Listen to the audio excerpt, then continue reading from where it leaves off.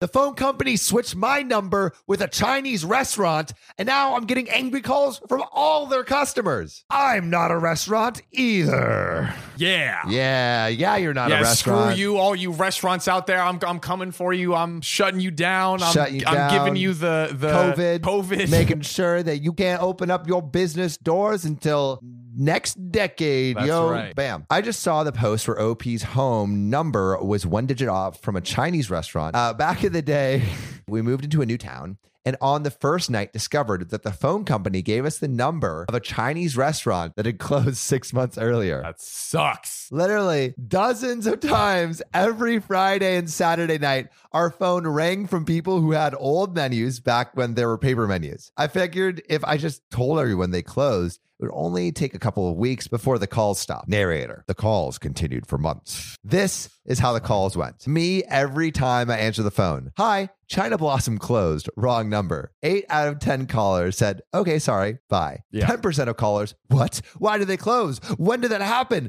Do you know any other good Chinese places?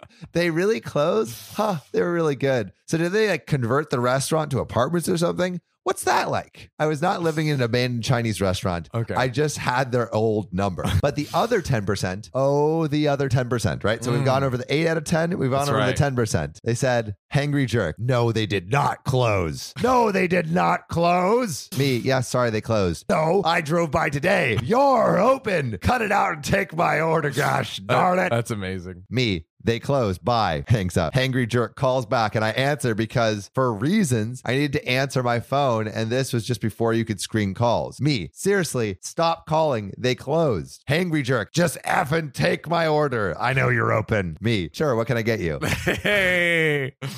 Angry Jerk, orders. You want rice with that? Okay, 45 minutes. 45 minutes later, when the person is sitting in an empty parking lot outside a closed restaurant, the phone rings. Hangry Jerk, what the F? There's no lights on. The door is locked. Where's my food? Me, I told you, it's closed. There we go, ladies and gentlemen. That is how you beautiful. get people to stop doing that.